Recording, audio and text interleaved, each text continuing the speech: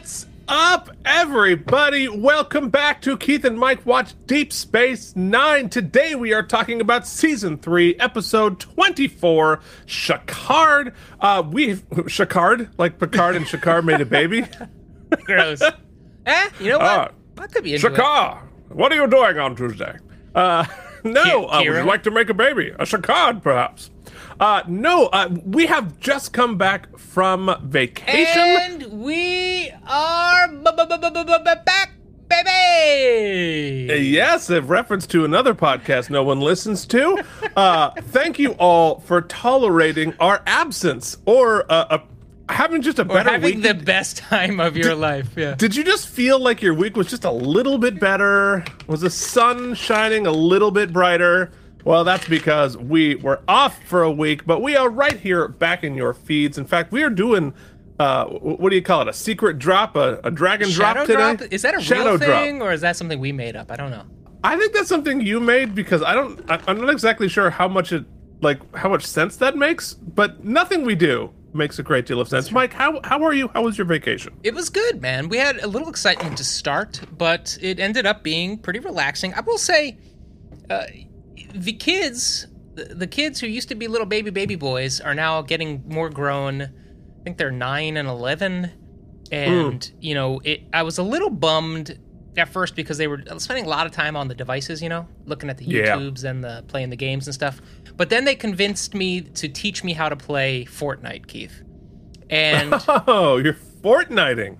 Yeah, it's not like a game I want to get into, but they did teach me, and they had the best time of their lives because we got a victory where we won my first game.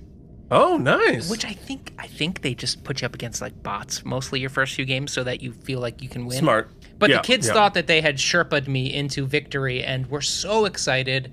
CEO Jen had a great time. It was great hanging out with my in-laws. It was actually like a good week. But I am happy to be home. I'm here to report. Yeah, well, fair enough. Yeah, I also had a lovely trip up to Vermont to see my family and spent time with my 9-year-old nephew. Any fart songs? No new fart songs. I think he is like already well on his way to becoming the most musically talented person in the family. So he's going to have to write his own darn fart songs from here on out. But we played a lot of games. We had fun. We played zucchini baseball. Ooh. Which is always good up in the country because, my father grows everything. So we got zucchinis like... What is the ball? Like a tomato? Zucchini. So everything we had zucchini? A zucchini, like, I can't even show it in frame, but absolutely like well, almost you do 3 one feet hand, long. I'll do the other. Okay. Yeah, there you go. Oh, that's about right. Yeah. Yeah, so I cut it up, and then we that was the ball, and we smashed it all over the place and fed it to the chickens. I mean, it was very Vermont, cool. But we had a blast doing that. But I can't believe it's been so long since we've talked about Deep Space Nine. Mm-hmm. I missed it. I missed it quite a bit, actually. I found that of the 2 shows we watch, this is the one I missed. Well, because we've done 15 episodes of one show and like 50, 60 of the other one. So we're obviously, we spent a lot more time with these people, and they're our new family and friends. So even though we're seeing our own Moogie. I'm going to keep it. Jen loved Moogie. Boy, I had to hear about Moogie. Jen loves Moogie. She wants to talk about Moogie. She wants to be Moogie. But I will say, you know how when people spend so much time with each other, Keith, they start to become one another? Like people see dogs and their humans becoming the same. Well, sure. We've spent a lot of time apart, Keith, but it turns out that even apart, we grew the exact same beard. It's the same color. It's the same length. Everything is the same with the beard. Yeah, well, I think that's just, age and stress, which we both have. Yes, it's true. No, but we got some outside time. Maybe it grew in just right. Mm-hmm. I threw wood around. Oh, that was great. Showing those guns. All right, let's talk Star Trek. Fun. Let's do this. All right. So today we're going to talk about Shakaar, but of course we have to talk about family business. First, it is the introduction of Moogie. Obviously, Jen was a fan. I can already guess what her rating of self-sealing stem bolts is going to be. But before I give hers, I got to give yours. And so, interestingly, more divergent ratings as always. Joshua Cronin loved it with a 90. Jason Moe with an 80. YouTube viewer with an 83 also made a very good point that I should have remembered, but I didn't Mike, you know how the Ferengi got warp drive? We're like, how could they possibly have accomplished warp drive being as backwards as they are? What do you think they did? They bought it. Yeah, makes sense. Of course, they bought all of their tech, which, like, duh, of course. Delusions at Noon comes with a 65. Not loving the how difficult it is to depict the horrors of Ferengi society as a comedy. I think it's a very good point. JD comes with a 78. Harry Pothead with an 85. Worf's Boot Ships and Kevin Miles with an 88. Pretty good. And Sans Didi comes in with the super tip, as always, just in the nick of time. We almost recorded this the day after we recorded last episode. We're like, no, we just... And did we say, no, let's do it in 2 weeks? No.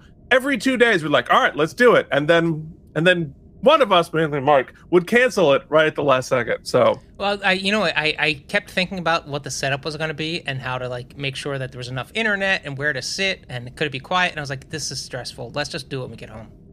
Absolutely. And I think like to be distracted while you're on vacation with your family, they already put up with me having like a fantasy draft. Oh, you already had your draft?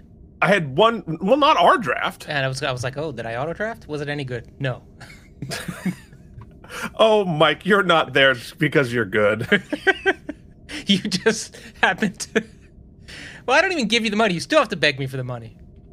Always. You have to You're the me. worst. You are the worst one. You are the one I communicate with more than anybody else in the entire league. And you're the one I have to track down the hardest. Anyway, so Sans Deity says... Do we have a date? Hey, guys. What's that? Forget it. I'll look on the email. Sans Deity says, hey guys, hope I made it in time to post it for the episode. You sure did, thanks to our, putting it off so many times. Hopefully you enjoyed your well-deserved vacations. We did. This is another episode I normally pass over on a rewatch that I've learned that I like better than I remember. I think that might be the best part about doing this show is I know that I feel, and many people have expressed who watch the show, that we're enjoying the episodes we didn't think we would like more than we ever did because of digging in like this. I think that a large part of that is that Explorers was the last episode. This plot dovetails nicely with last week's episodes since they both deal with parent-child relationships, this time between a mother and son, albeit with a much different societal context than we're used to. Women treated like second-class citizens and not given the same opportunities as men, obviously the work of a very active science fiction imagination. I know, it's hard to conceive that they might be marginalized. No, but seriously, I liked how Deep Space Nine had the courage to take on gender inequality. I also enjoyed seeing Rom having a larger role and having his character and personality cemented a bit more. It's true, he did have a bit of a migratory personality for the first 2 seasons. The childlike love he has for Moogie has always endeared me to Rom, and I think this episode also does well in showing more of Quark's softer side. And once again, Jeffrey Combs is a force. I have never not been entertained by his performances. He just nails Brunt as this slimy, underhanded Ferengi, and then he nails his later performance as well. No spoilers. We have not met my favorite Jeffrey Combs character yet, by a mile. I really like the Ferengi... That was me saying that. I really like the Ferengi episodes and don't understand the hate, to be honest. There's maybe a clunker or two, but Deep Space Nine does a great job with them, and many of the funniest moments involve them. 78 self-sealing stem bolts on this one. Please pet Charlie for me, Keith. I certainly did. I did not take Charlie on the 7-hour drive up to Vermont, so Jillian took care of him, which was... It was hard for us both. I felt so bad leaving my buddy, but they ended up being, getting to spend more time with Jillian, so that was fun. They don't care, Keith. You know what? When you come home, the cats are like, they say hey for about 7 minutes, and then they're like, all right. He's like, yeah, okay, again with the treats, buddy. Let's go. And for seasons 4 incoming soon, I am almost done with my secret fan project. I hope you guys and the K&Mers will enjoy, so stay tuned. I know what that is. I don't know if Mike does. It's going to be amazing, and we're probably going to watch it together here on the show. All right, Sounds. I hope you're ready hope you're ready for that said video to get tens of views. I mean, If you're lucky. And that's only because we watched it 10 times. Keith's mom is gonna love it. She's probably, yes, she might. All right, so lastly, we have to hear from the Chancellor. How did the Chancellor feel about Family Business? Chancellor was moogie all the time. She had some points. I'm going to be honest, when she was talking to me about it over coffee, I was kind of asleep. But it had something to do with women's rights. Nerd. Oh, she loved the cross cut between. There's a scene where, like, I think something's happening with Moogie, and then there's a direct cut right to when Ben is meeting his new potential love interest. Cassidy Yates. And Cassidy is doing all kinds of branding stuff. Expert Cassidy Yates. Branding expert Cassidy, marketing guru. And she influencer.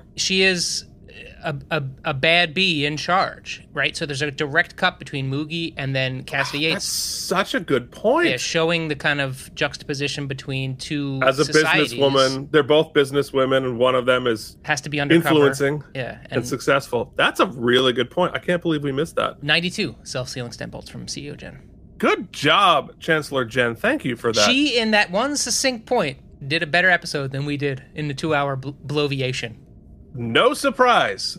No surprise. All right. Well, let's begin our 2-hour bloviation that Jen will do better in a sentence about Season 3, Episode 24, Shakaar, which aired on May 22nd, 1995. I was a fresh-faced 15-year-old at this point. Who was not doing it. I was profoundly not doing it. But if I wanted to know how to do it, Montel Jordan would tell me how one does it, Mike. This is how we do it. First find a girl, or I guess your hand. I'm sorry. So Sans, clip here for when you do Season 3. That's going to be great. Right here. Here's your time code. Brought shame to my family. You have 100% brought shame to your family. And I laid out so it could be easier to cut out. Oh, man. I hope he's not doing a clip show, because unlike a network TV clip show where all the clips are funny and somewhat in context, these will not be either. I think that'll be the point. The top movie was Die Hard with a Vengeance.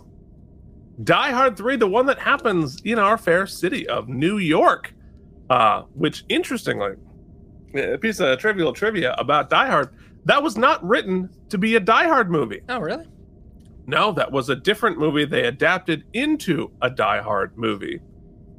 So there you go. And there's another movie that was a Die Hard movie that they turned into something else. Whatever. An enjoyable franchise, especially at the beginning. I like the second one best, strangely. The airport one. I really enjoyed that. I like the second one often. All right, what was on television that night, Mike? Keith, just a couple of things to note. Number one, ABC at 8 o'clock was doing a Laverne and Shirley reunion special, which I absolutely have to go to YouTube and check out, because I loved Laverne and Shirley, and I don't quite remember the reunion special, but that was airing tonight. Also airing tonight, which was pretty cool, was Murphy Brown's retrospective part 1 of 2. Instead of doing, this was on CBS, instead of doing a clip show, I guess they were off here that night, CBS Leslie Stahl did a whole special talking to Candice Bergen about how it was this groundbreaking show, and this was in season 5 of 10 seasons that Murphy Brown would run, or 7, I think, might have been season 7. Well, they became such a cultural touchdown because Dan Quayle, using his always excellent political instincts, took a swipe at Murphy Brown and made it a giant hit. So thanks for that. And also airing that night was, Keith, the series finale of Blossom, Season 5, Episode 22, Goodbye. Oh, I never watched Blossom, but, it's always that series finales always get me no matter what, because I know what it feels like to, close a show. And even if you hated it, it's still, you still have all the feels. I loved Blossom, and by the way, shout out to Mayim Bialik for standing tall and taking time off Jeopardy to stand in solidarity with the strike going on. 100%. I don't fault Ken Jennings for still doing Jeopardy, because Jeopardy, well, everybody loves Jeopardy, and it's. But I think it all worked. I think it is how it shall be. Anyway, yeah, I think the dad was selling the house on that episode, and Blossom didn't want to move and didn't want to leave, so she was trying to like basically Beetlejuice all of the people coming in to look at the house. But eventually, It's a good finale. Turns out they do sell the house, and she has to say goodbye. Wow. And Joey Lawrence, with one tear, goes, Whoa. I think that's a pretty good concept for a finale of that type. Good idea. All right. Well, speaking of finales, this was the season finale of Voyager this week. The episode Learning Curve. Very, very odd. What happened with season 1 of Voyager. It's a little bit like The Practice, Mike. they're like cast flipping? No, if you remember, The Practice only aired 6 episodes in season 1, but they filmed another 8 episodes, which they rolled into season 2. And Voyager kind of did the same thing. They filmed an additional 4 episodes for season 1 and decided to sort of shut it down and do those episodes in season 2. I don't really know why. I thought that was a very odd choice, especially considering Learning Curve is not a season finale episode. I mean, it wasn't intended to be. But that was the season 1 finale. I don't. It's an odd. Did they just feeling. hold them in the can, or did they improve the graphics, or maybe there's technology increase? No, I think they just held them in the can. So I'd be curious what the thought process was behind that. But so there it is. So Voyager is now done for the summer, even though Deep Space Nine continues on. You want to know what else continues on? Getting closer to us on the weekly world news headline. Mike, look out! The moon is drifting towards the Earth. I knew it. Yeah. It's mankind is in peril. Keith, it literally is. Starfield, the biggest game release of the year, is next week. Oh boy. Well, there you go. Keith, did I reach out to Bethesda's marketing team as K&M Geekly saying, "Hey, I have a channel. Want to send me a review code?" I sure did. How'd that go? No reply. I mean, I'm assuming they instantly sent us the whole thing, right? I think they laughed and didn't even reply to my email. Is what I think happened. Yeah, I think that counts as spam. Is what that is. Yeah, I think you're right. Doomsday collision by the year 2000, NASA warns. Well, good news, fellow time travelers. We dodged that moon bullet. I mean, that and maybe it bounced off of Y2K. It's possible that happened. All right. This episode, Shakaar, was directed by Jonathan West. This is the first of 4 Deep Space Nine episodes Jonathan will direct. He also directed Firstborn, the Next Generation episode, and new director, very familiar with the Star Trek property because he was the longtime cinematographer and DP on Next Gen and Deep Space Nine. So he knew where all the cookies were backstage.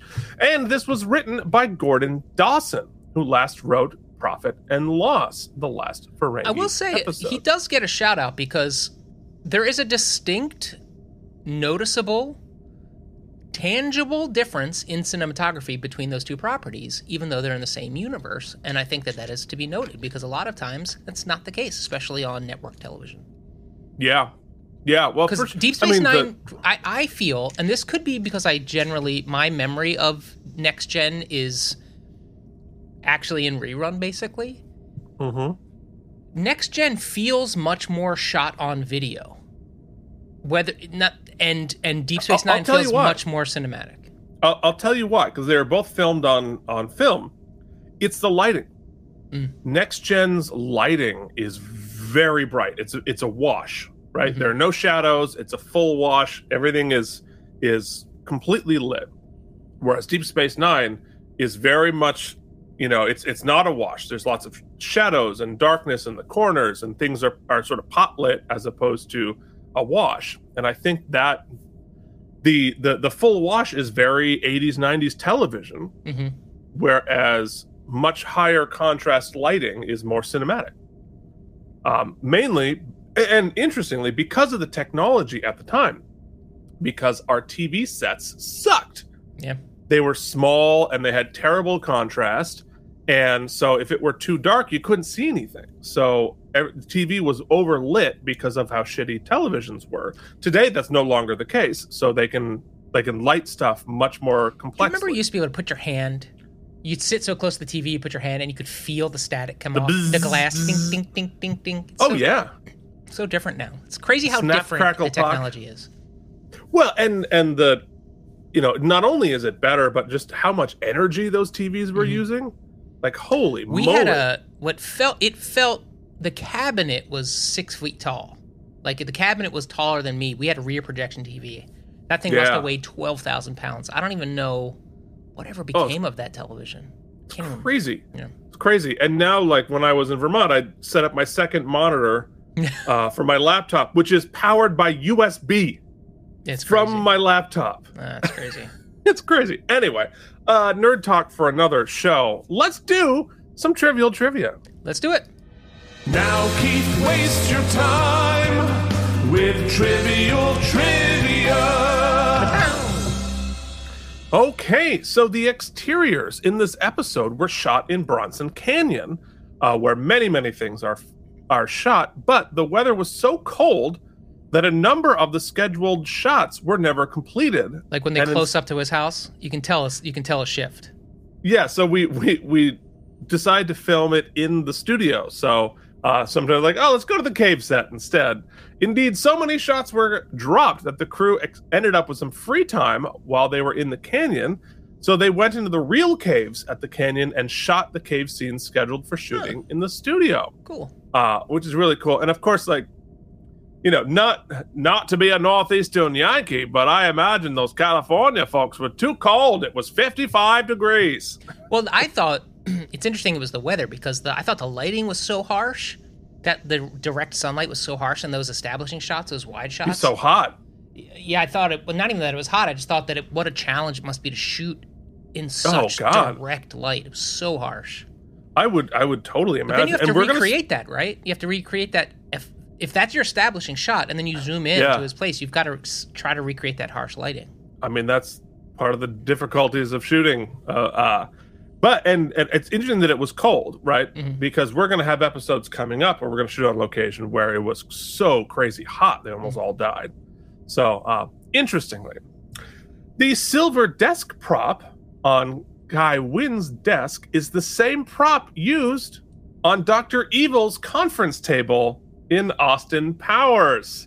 So that whoever designed that didn't know that this was the super villain desk set that cool. got used. That's cool. And lastly, Duncan Rager, Shakaar, also played Ronin in the Next Generation episode Sub Rosa. We'll talk more about that later, but if you know what I mean, you know what I mean. All right, Mike, it is time to thank some important people who have also patiently waited for our nonsense while we were on vacation. Mike, why don't you tell us who they are and what we've promised and not delivered them? Keith, we'd like to thank folks who keep the channel running even when we're on vacation for the first time in so many years. And first, let me just sing their praises by name. Bryant, Kimball, Beersock, Casey Clark, Jason Moe, Josh. Nope.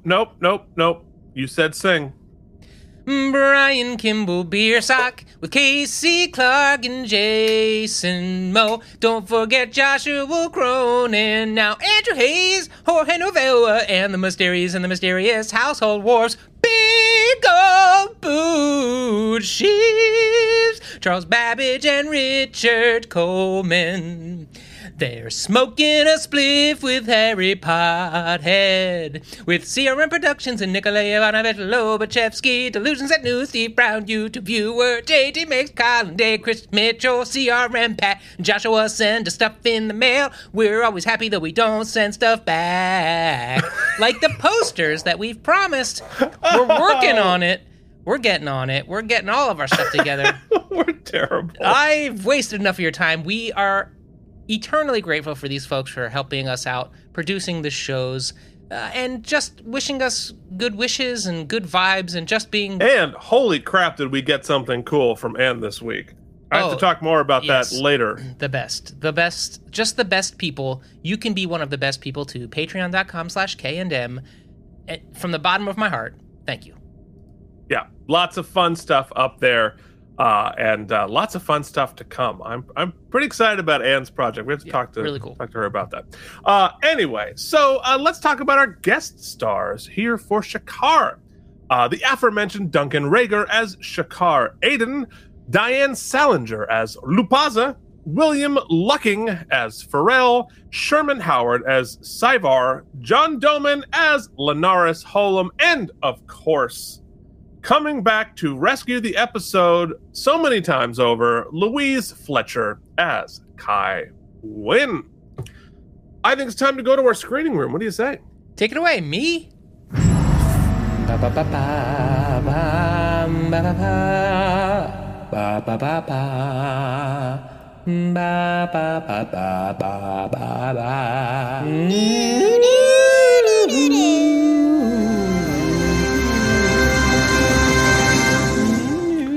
Okay, so we begin in our teaser with Cisco and O'Brien playing darts. And O'Brien is in the zone, so he is kicking Cisco's butt. Unfortunately, he gets called away and bumps into Bashir, warning him about O'Brien's zone. Meanwhile, that's what I wrote. Meanwhile, Kira is paying for Barat. She went in those hollow suites and paid the big bucks to get that Baral retro As program. always, I write really fast, but I have not... I did this 2 weeks ago. So I know, because there's so many typos, but I know what I meant, right, after I just wrote it. It's been 2 weeks now. So I could get some... It's going to be exciting. So Kira is praying for Belial. What an elaborate, cool little, Olympic chalice thing. Yeah. I think... it's really beautifully done. And it's all handmade. I'm assuming it's wood, which is exciting considering all the fire. But really cool stuff. So Cisco has bad news. The first minister of the Bajoran government has died. And interestingly, we have to point this out, luckily of heart failure, not assassination. Mm-hmm. And look out, they have already appointed a new temporary head of government. Wait for the dun-dun-duns, Kai Wynn. So that's a problem immediately. Good teaser. Mm-hmm. Because I'm immediately feeling peril here. Yeah, when we combine the Pope and the head of the country, it always goes well. Oh, yeah, theocracies work really well. Mm-hmm. So in Act 1, Odo and Kira are having a security meeting, but Kira is distracted by the Sith Lord taking over the government. Apparently, nobody is going to oppose her in the upcoming elections. And Kira knows she has to be stopped for a reason she doesn't know quite, but she feels like if she takes power, she won't give it back. I think it is time for all of us to do our best Wallace Shawn inconceivable! Or just that would never happen, right? So the Bajorans apparently like her now because she made peace with the Cardassians, because she took all of the credit for what Belial did, being the very effective monster that she is. And Odo has a great line and says, one of the prices of giving people the freedom of choice is that sometimes they make the wrong choice. Inconceivable! Yeah. Also, what makes Kai Wynn so great as a baddie is that, and a lot of villains that Keith might be subtly hinting at, so great in their villainy is that, taken purely at face value, some of the quote-unquote wins are wins, right? Are things that happened, are factual outcomes, and if taking completely at face value, you can't deny them. And it's a lot of the, in this case at least, a lot of the questionable tactics, motivations are things we know, but the populace does not. It gets hairier when the populace finds out, which is what the plot of this episode will bring us down to. Right. Well, and Kai Wynn works in the shadows, and she works with endless deniability. She covers her butt better than maybe other people we might be referencing who just crime out loud. Yeah, difference being in those, and this is important actually, I think, because it shows a potential. Well, I guess that is up for debate, right? If the end of this episode, a lot of the suppositions they make as to why the jig is up, let's say, is that the populace, if they knew, Keith, they would never stand for it. And that either can be viewed with the lens of history here as just Star Trek being idealistic, or potentially a naivete, because in the 90s, we didn't stand for it. Now we love standing for it. But back in the 90s, there actually were consequences for, criming. Huh. All right. So anyway, I can, moving forward, I can hear they have a new composer for this episode, Paul Bayargian. Yeah, sure. Why not? Who I definitely noticed the difference in tone from what we normally hear. It's subtle, but I definitely heard it. So Kira returns to praying when Kai Wynn arrives on the station. She's here to see Kira. And she doesn't understand, talking about just the wonderful empathy that she's always putting out. She doesn't understand why Kira's still mourning. It's been 3 months since your boy toy died. What a awesome, so good. Because if you recall, at least for me, the last time we saw her, even though all the crap went down with Bareil, I was still it felt as if you could make the argument that she was operating in the best interest of Bajor, right? Right. And trying to do the right thing. So maybe she was turning to the leaf, but she starts this scene with, "Oh, are you still baby crying over your dead boyfriend crying, baby cry?" Who I killed? Mm-hmm. And I will never forget, even though we only saw her for a brief moment of time, Kai Chewbacca.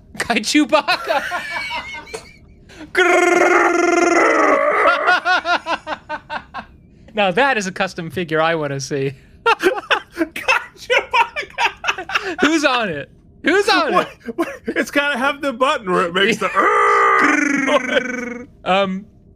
with a Kira figure crying next to it as it dies. Profits! Anywho, what was her name? Kai Ubaka? I think it's better to leave it Chewbacca. Okay, Kai Chewbacca was all empathy. Kai Chewbacca might be my finest work, actually. I think you've done it before. That's the best part. This is a reduce, reuse, recycled joke, but we don't remember. Kai Chewbacca was all about empathy, and here Kai Wynn is just showing that she is not. Yes. So Kira confronts her for taking the credit for Bareil's work, and she disingenuously says, "Bareil never wanted fame or glory. I'm surprised you didn't know that." Oh, God, she is the worst. And then goes ahead and after that she uses that dig to propel herself into an ask. She's so good. I mean, she's profoundly evil, but both the writing and the performance of this character as the most detestable person out there. It's I think that I'm not the only one who's ever done this, but in the Harry Potter world, I think Dolores Umbridge borrows heavily from Kai Wynn here. There are plenty of people like that, but it wouldn't surprise me that there wasn't some influence there. Kira's like, "What do you want?" But they're never twirling their mustache, you know what I mean? That's the thing that's so infuriating. If you just one extra step into well, she won't give you that. Right. She's so good at saying "fuck you" with a smile. Mm-hmm. Which is that is the subtext behind everything. Is I'm saying things with deniability. Spoiler, and maybe you can help me with this later, and also it's been a little while since I've watched it as well. But my sort of lasting feeling of a little bit of disappointment in the episode here is I feel like they actually give me too much of that towards the end. She is her evil is a little unhinged towards the end of it. Like her motivations don't seem to be too calculated. You know what I mean? It seems to be drunk with power more than a calculated tactic, because she's so good at plotting, you know.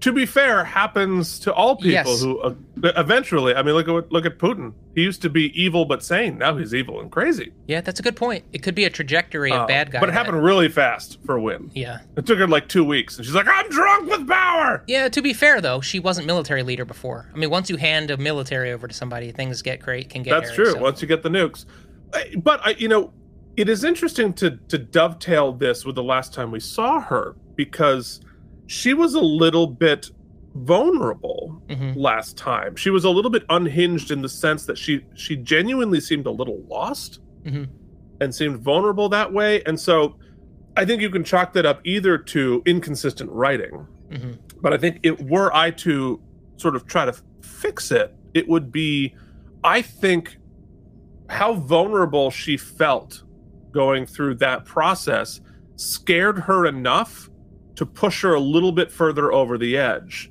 She's like, I don't ever want to feel that way again.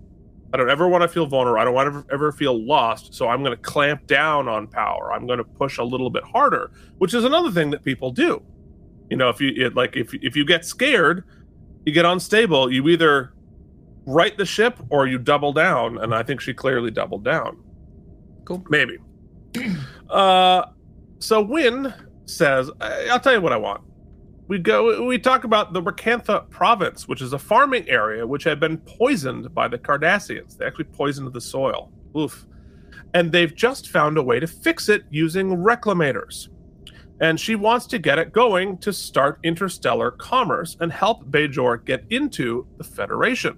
The catch is, the people currently using the reclamators don't want to give them up.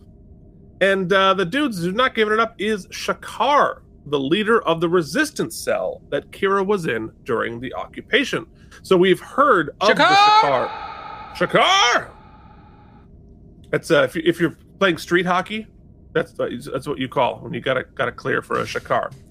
And we've heard the name Shakaar a bunch of times now. We've heard Shakaar Resistance Force. We've never met the dude. So Wynn wants Kira to get him to change his mind, despite the fact that he saved her life a bunch of times, or maybe because of that. And she says, we're on the verge of a new era, but our future depends on each of us working for the common good of Bajor. And she makes a pretty good point. But Kira says he must have a reason why he's not giving them up. So she agrees to go talk to him. And Wynn keeps calling her child because she's the worst. That's what I said in my watch along. I was like, go ahead, call me child one more time. Oh my God. Like, you just want, she's one of the most punchable villains out there. Look at that. That's just, I hate you, but I love you. Louise Fletcher, absolute national treasure. And let me tell you, I'm sure that this, as somebody who never gets to be one, I will give me bad guy every day, all the time. Nobody wants to play the good guy. You think you do growing up as an actor, like, oh, I want to be like the main guy. No, you don't. You want to be the bad guy. Well, speaking as a guy who frequently plays the bad guy, yeah, it's good. I want to be bad guy. I played Jafar in an unlicensed Aladdin production in theater camp. And when I mean unlicensed, I don't mean the knockoff version. I mean, they literally just copy and paste. We sang A Whole New World and such. Interesting. But it was before the internet, so Disney didn't find out. Crazy. Anyway, that's an offensive situation all around. Can't wait to watch the YouTube boot of that, the slime tutorial. Thank God it does not exist on the YouTubes, because that would be the end of me. So I was 15. I didn't know any better. So in Act 2, Kira arrives at Shakaar's settlement. They actually went on location for this, to Bronson Canyon, where many things have been filmed, as I mentioned.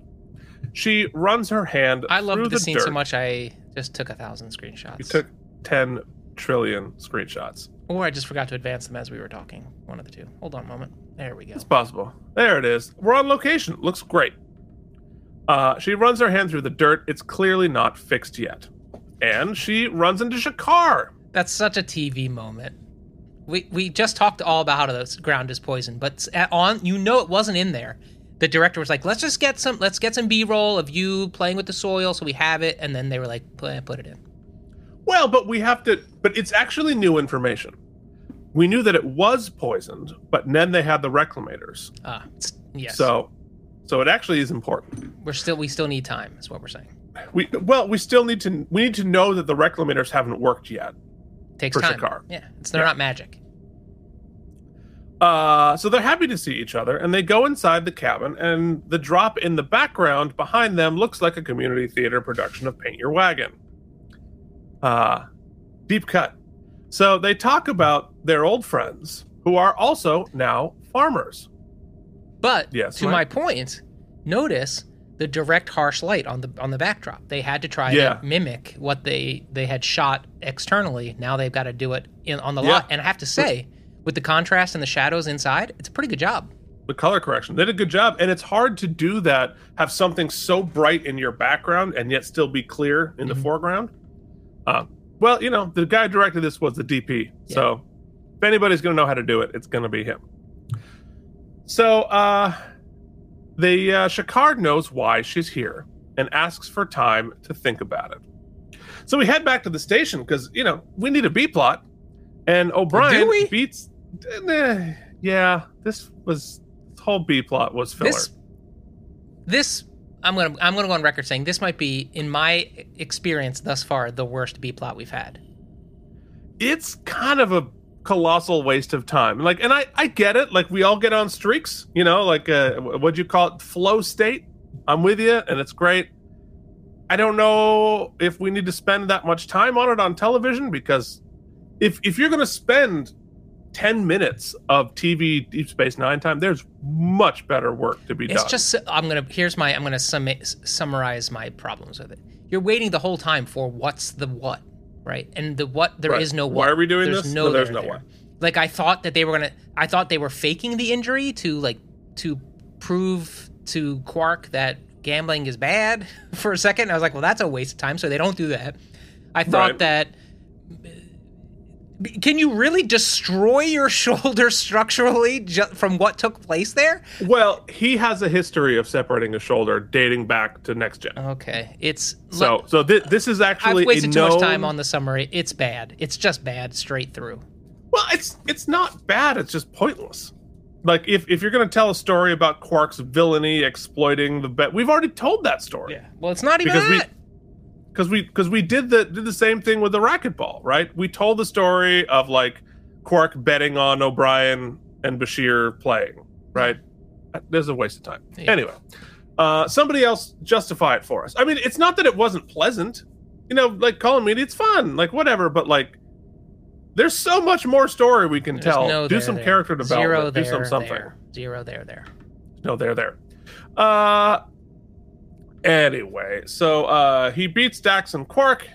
Dax and Quark is taking bets on O'Brien's streak. He's now up to 47 straight wins.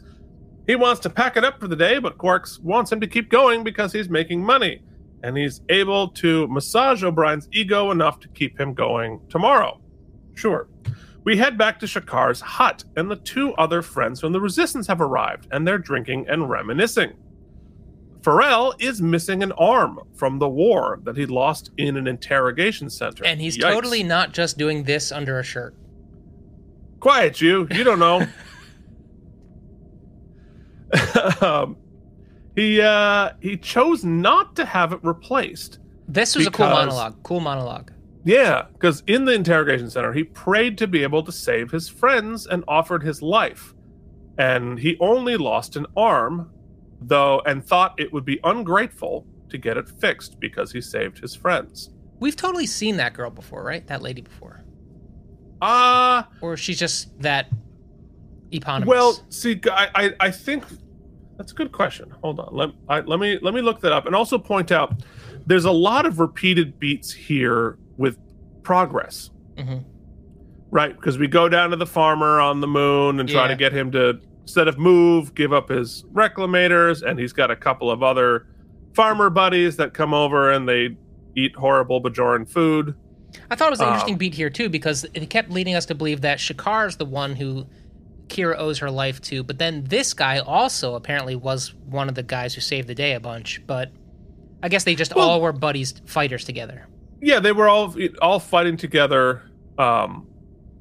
No, this is her first time on the show. Oh, interesting. She's just she's in Pee-wee, right? She looks very Star Trek. She's a what? She was in Pee-wee, right? Oh. She totally has a Pee-wee credit. Yes, you're 100% right. And she plays Penguin's mother in Batman Returns. Oh, interesting, yeah. How about that? She was in Ghost World. Lots of good stuff. Yeah, so we'll talk more about the similarities between this and Progress as we go.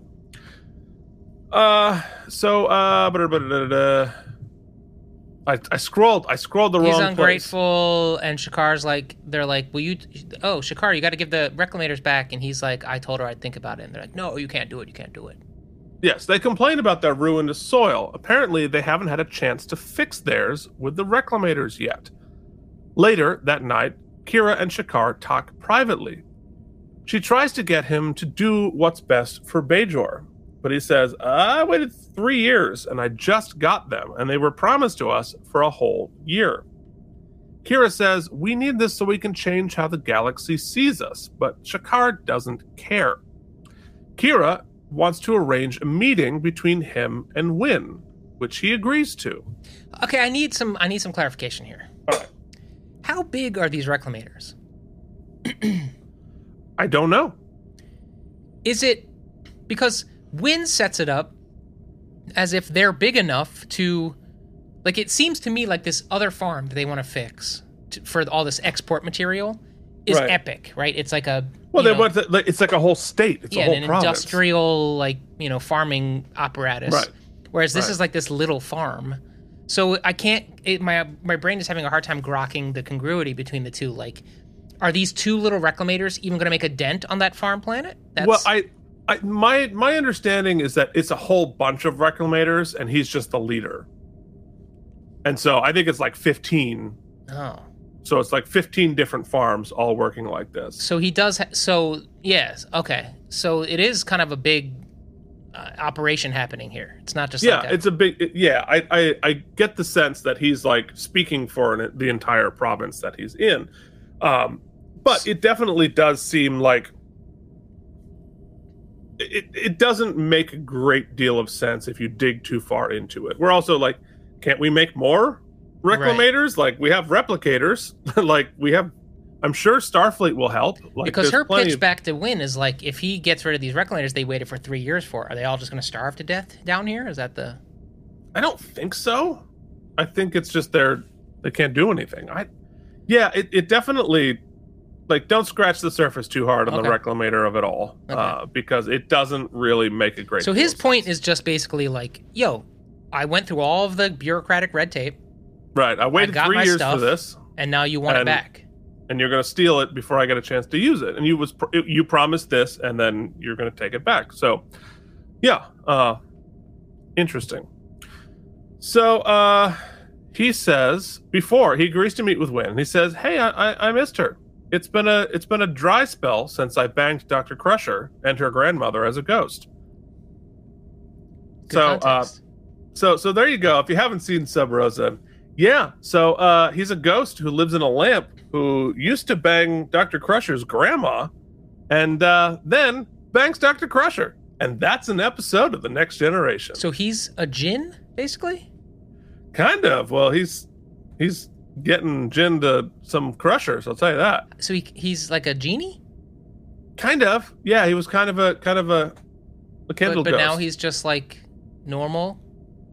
No, it's a different character, dum-dum. Oh, okay. What if Shakaar were Crusher's ghost? That's what happened after Sub Rosa. He went to Bajor and led a resistance as opposed to banging Crushers. It makes sense now. Well, speaking of banging, they have some long looks here. They got like I said, it's been a dry spell since season 7. I guess things got cold and lonely on the war front, and they had to use body heat. You know, he wants to reclamate some other territory.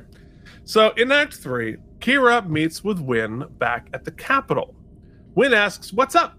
And Kira says, "It's a no, but I've set up a meeting." Wynn calls Shakaar prideful and arrogant, and there's no reasoning with him.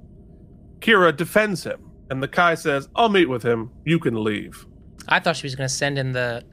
Well, she does kind of. I was like, oh, they're just going to like assassinate the guy. I thought that's where we were headed. Well, that's kind of exactly what happened. So, Kira goes back to tell Shakaar when security officers come in and arrest him. Wynn lied. See, I told you. Shakaar knocks out the first guy, and Kira knocks out the second guy. And Shakaar says, "This isn't your fight. Go home." And Kira says, "Nope. If Wynn wants a fight, I'll give her one." Keith, I was thinking during this, it's like, I like the beat for Kira because no matter how far she gets into her kind of new life, there's that pull of the old days of what she is at her core with these guys. It's like me and you. Like, if we now in our present state, if we were out on the playground, right, and like some bullies came up and they were like pushing us around, we'd be like, "Keith, I know we're mature now, but it's time to podcast." And we would just we'd do what we do. You know what I mean? We'd throw on the cans and we'd podcast the hell out of those guys. All right, I'm just really thinking through the playground, and I think that might explain why we were bullied. Because like, you want to take the slide? No, man, I've got an episode to do. Got a little microphone, which at this point is just like a stick and a rock. It did happen to us one time. Friends of the channel, we were playing football in Brooklyn, just throwing the ball to each other. Yeah, and this group of other guys was like, "Hey, you want to play football with us?" And they're like, "Oh, we play tackle." And Keith and I were just too afraid to say no, even though we desperately wanted to say no. I was 100% in. You were not so much. And no, because they were huge. And you were right, because I have never seen a man get just rocked. I saw Mike's soul get knocked out of him. In my life, I have never been hit. I've never been hit that hard and will never be hit that hard again. But in my brain, I knew for Keith and I's sake, I had to stay on my feet, because if I had gone down, they would have pushed us around all day. You handled it like a champ. You were a little bit like the nut. It doesn't hurt. I had to throw my underwear away, for sure. 100%. Okay. Good times. Good times. They knocked the literal Shakaar out of it. It is possible to knock the Shakaar out of people. All right. So that was the shortest act in Star Trek history. So we go to Act 4. In a bunch of caves, Shakaar, Kira, and their friends all grab weapons. So this is the actual caves now? I don't think so. I don't know if they would light it. Didn't they say they did that? There? But they did say they did that, but that looks like the cave set. Unclear. It'd be cool if it were, though. But I would wonder about the feasibility of doing all the tech in a real cave and lighting it, and whether they'd be allowed to set up lights and cabling and all that kind of stuff in an actual cave. I don't know. Also, safety, OSHA, environmental, I don't know. I don't buy it. Anyway, the authorities have arrested other former members of the resistance in the area. But they have a plan. They're going to make the police chase them through the mountains. Back on the station, O'Brien is beating a Vulcan and is all cocky. And of course, and again, we're learning this on Strange New World. Vulcans are dicks. Yeah, just total a-holes. Totally. But he reaches for some beer and dislocates his shoulder with a rotator cuff tear. And the Vulcan says, "Hey, if you leave, you lose." And O'Brien keeps trying to play, but he needs surgery. Poor Quark, the Vulcan wins. So this rotator cuff thing, well established. It's not as crazy as it seems if you hadn't seen Crusher put his shoulder back in like 6 times on Next Gen. Okay. And we've mentioned it on the show before, because he can't get through the kayaking thing because it keeps dislocating his shoulder. Right. On Bajor, Cisco has arrived in Wynn's office. She wants his help. Apparently, they've been searching for Shakaar and Kira for 2 weeks, but haven't found them at all. Seems to me like Kira's been in contact with Ben because he is not sweating it. No, clearly he doesn't. He doesn't seem to be sweating a lot in this episode, including his XO just abandoning her post for and weeks also on end. Being a fugitive?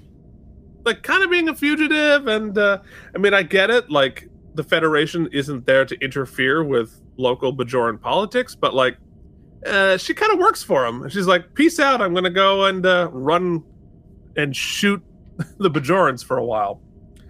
Anyway, I actually think this scene is pretty important into establishing where she is in her villainy. But let's get through your summary first. Wynn says the resistance is spreading, and she's had to declare martial law and suspend local governments. That's an escalation. You know, using the Insurrection Act and all. You know, like, if they protest, we'll just send in the military and kill them all if they don't like what we're doing. So Sisko can't quite hide his pleasure at her failure. He advises that she pull the troops out of the province. And she says, "I'll do it if the Federation comes in and takes their place." And they bring her Shakaar. Sisko says, "Nope. Yeah, no. Federation law prevents me from interfering in Bajoran issues." And she says, "Well, we'll withdraw our application to join the Federation." And Sisko says, "That's an overreaction. Everything you're doing is an overreaction. You're risking a civil war over soil reclamators." And she says, "This is a test by the prophets. They want to see if I'm worthy. I will stop Shakaar by any means necessary." So pretty much she's Dick Cheney. So let's talk about this scene, because like, so I see it in twofold. The thing I really like about it is that she definitely is, like, Ben is the emissary, right?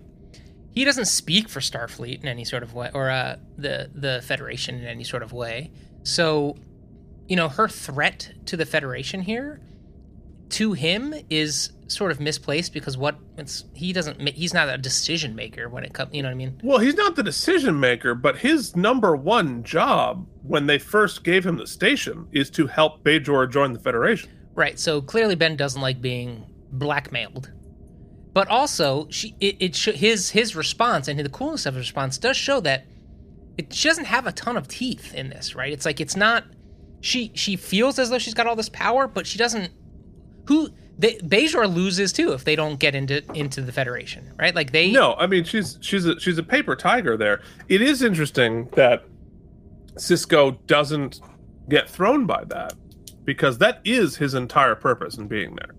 Yeah, and also you have to take stock of your enemy here, or your adversary, because this is where I at first was kind of not liking her journey here, but now it's making a little bit more sense. I think you're right in that, whereas she used to be very brilliant and calculated in specific targeted plots, here she's losing the thread a little bit. A little too much power, and things have gone her way a little bit. I think getting credit for the delegation acts with Bareil have given her this false sense of, yes, that fear of, I don't want to be put into that situation anymore, but I have the power that I can delegate these things and get the credit for it. So, hey, this is easy. You know what I mean? Right. And also a little mix here of this sort of, I hate to use this term, but a little bit of religious zealotry. Sure. You know, now that it's getting a little out of pocket, he points out the Civil War and the escalation, and he's right, and I think she might see it as right. She can pivot to, oh no, I'm not escalating. The prophets have made me do this. They're testing me. I have to go this far. Right. So she's justifying it with religion. So you're getting a little mix of cult leader, dictator. That's a bad combo. Yeah. Yeah, well, she is sort of spiraling out, and it is interesting how sloppy she is, because she has been so careful and so well plotted before. I mean, like her assassination attempt of Bareil in the first season. Like, there's a lot going on with her sort of villainy, but she's usually much better at controlling the narrative. And what she loses in this episode, what the leverage on her is, she's lost the narrative with the people. And so she, like, her power comes from people, the general populace being behind her. And she, in this Shakaar situation, has not handled that part of it well. Like, when operating effectively, would find a way to demonize Shakaar in the media, in the populace, and turn them on her side. Whereas she's not really doing that. She's just doing the military side and thus losing the people. Well, and also, as they've shown really well on Deep Space Nine, is that the occupation and the search for that freedom / hatred of the Cardassians is had a great unifying effect on the Bajorans. And so the very first act of your Holy Roman Empire-ness is to turn the villainy towards the Bajorans on themselves. The Bajoran heroes who fought against... That's not going to go well. It's like if right after 9/11 they went after SEAL Team 6. Yeah, right. Right, and it's like, wait, who are the bad guys here? It's confusing. You've lost the narrative. It's almost like imagine if the figurehead hero of 9/11 eventually became a Looney Tunes villain character, like just an absolute shit show of a just like leaking from the head villain, like barely even still like fair to consider it a human. It's like an alien wearing a skin suit. I can't wait for that biopic. Oh my god, that fall. Wow! That'd be depressing. Anyway, like you said, that could never happen. Totally inconceivable. But I actually pretty good that he could play him. Wallace Shawn as Looney Tune as Giuliani. Wallace Shawn as Rudy. Holy crap! I've stumbled upon two. We've got Kai Chewbacca and Wallace Giuliani. Wallace Shawn's one man play as Rudy Giuliani.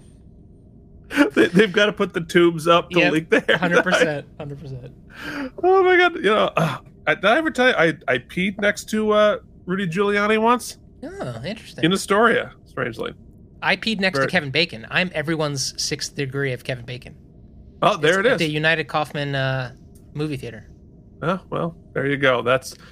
I think the new family game is who's the most famous person you've urinated next to? I call it what's shaking, Kevin Bacon. Anthony Rapp once, the first time I met him. Oh, hey. Star Trek. All right. Anyway, where the hell am I? No idea. That was one of the biggest derails of all time. Oh, yikes. Ben's like, no. Anyway, on the surface, Kira and the Resistance run down the side of some cliffs. They're being chased by Bajoran militia. This is my favorite scene because it's like, everybody wants to shoot on location, right? Oh, authenticity, location. But what you don't realize is that, and go back and watch this scene, this whole thing. There's no way to make human military war heroes run up and down these hills that are just soft dirt, too steep for them and too soft, and they just all look silly. They're falling all over the place, slipping, sliding. They look terrible. And this is the take that got in. Yeah. I think there's still some extras rolling down that hill today. It's so funny. Kira, who's like a main character, Nana, she looks great and everything, is falling down the hill. It's pretty funny. Yeah, that's what I wrote. Yes. It looks great being on location. Kira turns on a contraption that makes them seem like they're going in the opposite direction, and the extras all almost fall down the dirt. It's falling down. Just like go rolling. Whee! For Major! So they're going to lead the militia into a canyon and trap them. So in Act 5, it works great. And the militia walks directly into the canyon, cornering themselves. Not great strategy by apparently the other leader, but at least they do address it. Kira recognizes the leader. He was also in the Resistance, and according to her memory, is good at what he does. Not so much here. So they prepare to kill them all, but Kira and Shakaar can't do it. So they decide to talk to him instead. They reminisce as old war heroes. And Shakaar says, I just want to take my people home. Somebody gets an itchy trigger finger, but they're able to calm it down. And they all know that we're on the brink of a civil war. So what should we do about it? Back in the capital, the leader of the militia comes in with Shakaar and Kira. So they've made a deal. They show up at Wynn's office. And they announce that instead of being prisoners, Shakaar is going to run for first minister against Wynn. And you're going to lose. Wynn accuses them of a coup. Ironic. Wynn having tried to do like 3 of them thus far. Kira says, you can run, but if you do, we're telling everyone what happened here, that you risked a civil war over farm equipment. If I were you, I'd start packing. I think I might have made a bit of an enemy. This whole thing felt rushed. Yes. Felt terribly Well, because rushed. I actually think the beat they have in the canyon, where it's the 2 military guys being like, this is ridiculous that we're going at each other. Like, there's something bigger at play here. I like that idea. And I like that monologue. And I like I would have liked to see the plotting against Wynn. I would have liked to it's just too easy when they go in there. The sort of resolution is a little too easy. And also, and maybe it's because regardless of this, she's still going to have her, like, you can't remove the popeship, right? Can you? No, she'll still be Pope, but not be the president. Because I was going to say, what's the calculus with, why not just show what she did anyway, right? You've got enough people. You've got Ben, you've got the military leaders, you've got Kira, you've got enough people to be like, yo, this is what the Kai has been doing. But also, they treat it like what she did was so obviously villainous that everyone's going to turn on her. I don't know if like it can necessarily be spun so black and white. Well, I think that at least there's an argument to be made that tactically, as a military leader, as a government leader, she's making very poor, rash decisions. I mean, you're right. I don't think it's as easy as the blackmail they proposed to her, but I think they're right in that it's probably easier to win an election.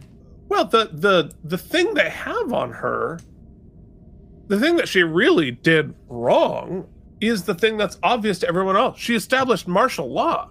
Mm-hmm. She overrode the small governments. Well, that's a pretty good argument, but everybody knows that. There's no threat to that. Yeah. That was done out in the open. Also, it seems unnecessarily door closing to the writers, right? Because we're going to propose you, we're going to face off against you in this election. They can still end the episode satisfyingly, but then you still have options to write to if it tests well or however they do it. If and they're like, hey, let's explore that and see how the election went with the Kai and whatnot. We can go back to it, but we don't need to. I mean, we did do ourselves kind of I don't want to say disservice. Remember, we blew the universe open with with the major threat. So maybe the minutia of Bajoran politics and government isn't particularly like where our writing team wants to spend their time anymore. But it just felt, like you said, rushed, and like they put a pretty bow on it when it didn't necessarily need to have it. And also, I think that it's just the story. Like choosing, like understanding, like, okay, so Kai Wynn tries to take over as president as well. Great. That sounds really interesting. I love that. Let's spend the whole time arguing about dirt. What are we doing? Like, they put it like, I can't believe you do all this over a couple of reclamators. I can't believe that either. I don't care. Mm-hmm. And I say this, I grew up basically on a farm. Like, I'm big into dirt and all that kind of stuff. But I think the story, the plot, what is turning the screws here, visually and conceptually, there's so much overlap between this and Progress that it's just hard for me to like get that excited about it. And so, well, that's what I was trying to say before. It's like, because she didn't. It may look if it's about her villainy, right? Which it seems to me like it is, because she didn't do any sort of coup behavior to get that post. She was selected, right? And then the power kind of gets to her head, if that's what we're assuming is kind of the gist here. She gets power hungry or power drunk. Isn't it better if she got power hungry, power drunk, and killed that guy? And it turns out 100%. She's just a murderous villain? Because that's... And they did it backwards, too. And we're sort of doing the end of the show. Yeah, I mean, O'Brien stuff happens. Yeah. The zone is over. He heads off the holosuite. Now Bashir's in the zone. Later, Kira and Sisko discuss that Shakaar is probably going to win the election, and that win has already pledged her support. She completely backed down. And then she blows out the Sisko candle says, so she can bang the other guy. Yeah, that's exactly right. Says, good to have you back, Major. So no consequences for going AWOL for 3 weeks. But I just want to finish my point before I forget it. Well, let's just jump in. I'm just gonna jump into here. Yeah, because I think storytelling-wise, just breaking the story of the Win thing, of her like going power hungry and declaring martial law, it's backwards, right? Her declaring martial law and trying to arrest him should have happened after he announced that he's running. Not him running is the solution to it. She should have oh, I'm going to run against you. Now she's like, I got to get rid of this guy, and so I'm going to declare martial law. He's he's going to steal the election. Blah blah blah blah blah. It's an insurrection. He's trying to do a coup. She tries to get the people behind him, and then it's a much bigger story and much more exciting than what it was. That all just got resolved. She backed down. Why would she back down? Yeah, she's just a better villain than this, right? Yes, 100%. She's just a better villain than this, and I feel like the idea on paper, like you said, Kai Wynn tries to Borgia it. You know what I mean? Cool. I get it. But they just sort of pansy out here and there, everywhere else, and they just, like you said, none of it has a lot of teeth, and it also... Her initial point kind of makes sense. Like, oh, hey, we're trying to build Beijing up. We want to become a major export power. This makes sense. We need the reclamator. Right. Sorry about it, but it is what it is. Kira, it's reasonable. So his reaction doesn't make sense. It both doesn't quite make sense. It's also not that interesting. Yeah, fair. Just I don't care about the dirt. Yes, I get it as a concept, but as an action episode, why are we doing this? Or let's look at like you had mentioned before. We're kind of wrapping it all in together, wormholes and stuff too. Let's look at where there could be dramatic tension in this episode that we could exploit. Like you said, your XO going on the lam as a fugitive, fighting with the resistance fighters, and now you're being put on the spot to should you go after her as sort of the not just the emissary but also as a Starfleet officer? Should you, he has actually some dramatic tension in what is presented to Ben, but we play it off very casually. It's not a big deal. And you have an opportunity to do a Mission Impossible rogue team or whatever it is, where he's this super soldier resistance guy being unfairly targeted by there should be posters of him. He's a war criminal, blah, blah, blah, and she goes after him, and he has to sort of prove his innocence while she's declaring martial law to take him down. That's exciting. That's a two-parter that I would watch the heck out of. We also leave our villain, like you said, our best villain, well, one of our best villains, in a lesser position of power than we found her. Whereas it seems like the episode wants to escalate her villainy, it actually leaves her leaves her tremendously weak. Maybe more pissed off, maybe with a bone to pick now, a vendetta. But did she ever really need that? That's kind of her thing. But she's less scary now because her strategy sucked, and she was very easily flipped and cowed here. I also felt like Shakaar, our guy, sort of leads his buddies and all these resistance fighters into a really he leads them into a suicide mission initially. He's like, we got to run on the land, we're going to run out of materials, we're going to run out of, but we got to go. For what are we fighting for? I mean, I guess their land, they're putting a flag in the ground, but it's sort of unfair. You're going to take our toys away, so I'm going to start a war. Right. That doesn't make it his credibility is kind of shot with me because he's acting ridiculously. Like, even like they're six. I mean, yes, it is unjust. Mm-hmm. But the first thing that happens that's unjust, I don't start a resistance. This might seem like a small fish fry, but if your B plot is going to be this bad, and I think it's pretty bad, this B plot, then your A plot better be just like a T-bone steak, you know what I mean? Like a filet mignon, and it is. Yeah. It ain't. There's a lot of holes in it. Now, positively, I will say. Let's do best moments while we're doing it. Yeah, we're going backwards here. We've been out for a while. Yeah. Louise Fletcher, I mean, she doesn't know. She doesn't know or care where the script stands. She's like, I'm going to read those lines. I'm going to give you the side eye takes, and you're going to hate me. And she does it. And you know what's even better is that you can tell Nana, how great is it to play opposite a bad guy like that? Easy. It's so easy to play opposite. She's seething in every scene with her. Seething. And I love this scene, and this is going to be a weird pick because of that. And this is because of Louise Fletcher. I like the first scene with Kira and Odo. Me too. Oh, and Odo. Yeah. Interesting. Because it's after she talks with Ben, and she's like going to now friend Odo, right?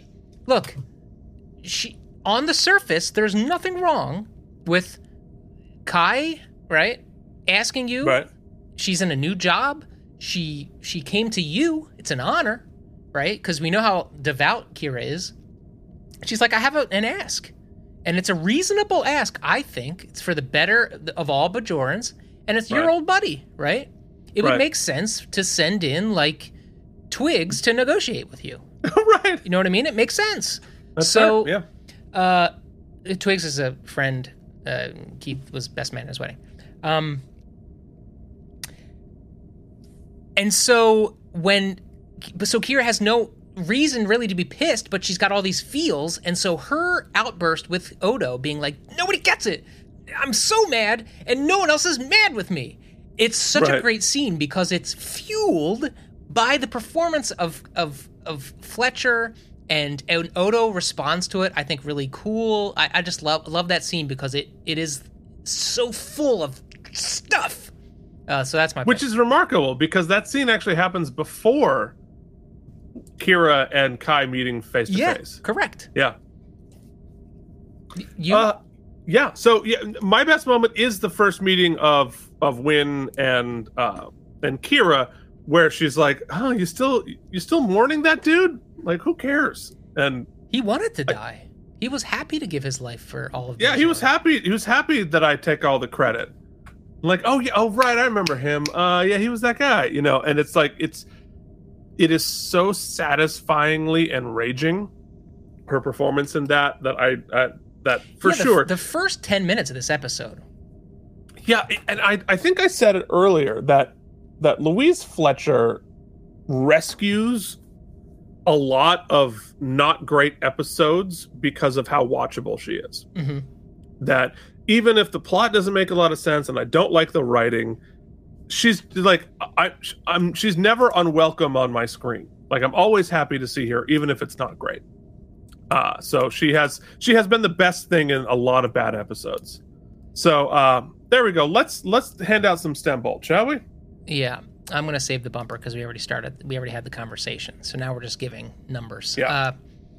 Look, it's hard, man. I've even tried to use this whole hour and a half to talk myself up. I mean, I understand the mode. It just, like you said, it's just not firing on all cylinders. We know they can write a better episode, and we've enumerated many of the opportunities they could have had. I think really the only thing that's achieved here, if I was looking at like wins, is that we kind of put a bow on Bareil, and maybe we have a new love interest for Kira. Really, I think they were setting that table, so that's a win, I suppose. Mm-hmm. And also, Kai Wynn has more reasons to be pissed off, so hopefully we get to see more of her. Outside of that, the B story was entirely forgettable for me. I don't even need anybody to defend it. I thought it was stupid. I didn't think it literally had anything to say. No teeth, and it wasn't even interesting. And done with it. Yeah, and Nana was great, and Louise Fletcher was great. To be honest, I don't even find the guy playing Shakaar to be particularly exciting? No, well, because he's bland, generic white dude. Yeah. Like, he's not bad. I found one-armed guy to be much more compelling. Yeah, but that's a really good point. And like, it is not the actor's fault. No. But like, Yeah. why is he like random, like freaking Aryan white guy, bland?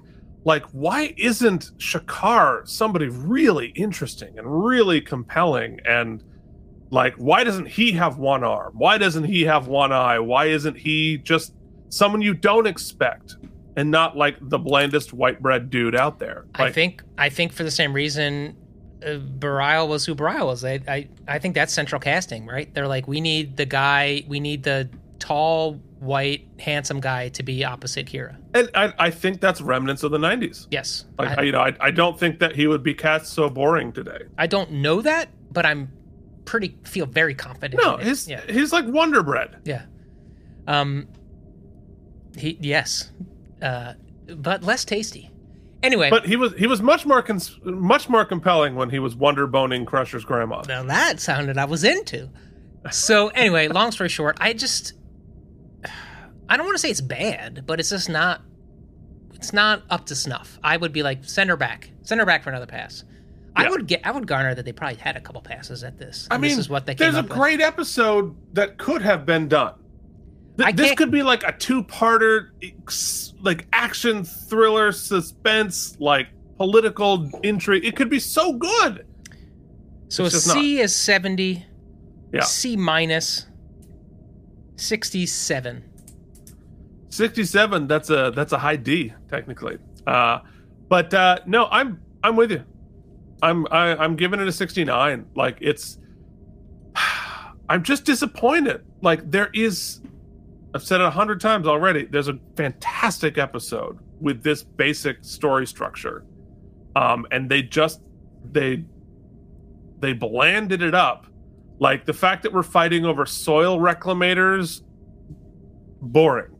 But keep the excitement. The excitement is, so that's a 69 and a 67. Yeah. The excitement is that, if I'm not mistaken, seasons 1 and 2, the penultimate episodes of the seasons have been excellent. Yeah, well, actually, you know what? I can tell you. Well, right. Season 1, the penultimate episode was Duet. Right. I mean, phenomenal. Season 2, it was Tribunal, which was good, which was very good.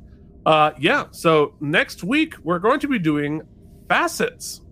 There are only 2 more episodes of season 3, and then hold on to your butts, because season 4 is coming. Oh! I mean, it will never be the same once we start season 4. So, okay. We'll be doing another shadow drop next week, Keith, for this show. Are we? Yeah, because I'll have to do that thing with Joe. Oh, you're doing the reading. That's right. Okay, well, that'll be fun. It'll be fun to see how that goes. Yeah, so there you go. We will see you back next week with Facets. We'll see you back on Friday with another episode of Strange New Show. I still have to watch and note it before we do it tomorrow. And on Sunday, we'll be back with more Star Trek toys and Monday K&M Geekly. Thank you so much for watching. We will see you back here next week. Till then, this has been Keith and Mike. Watch Deep Space Nine. Thank you for watching K&M Entertainment. If you enjoyed our particular brand of nonsense, please like and subscribe. Or become one of our patrons at patreon.com/KNM.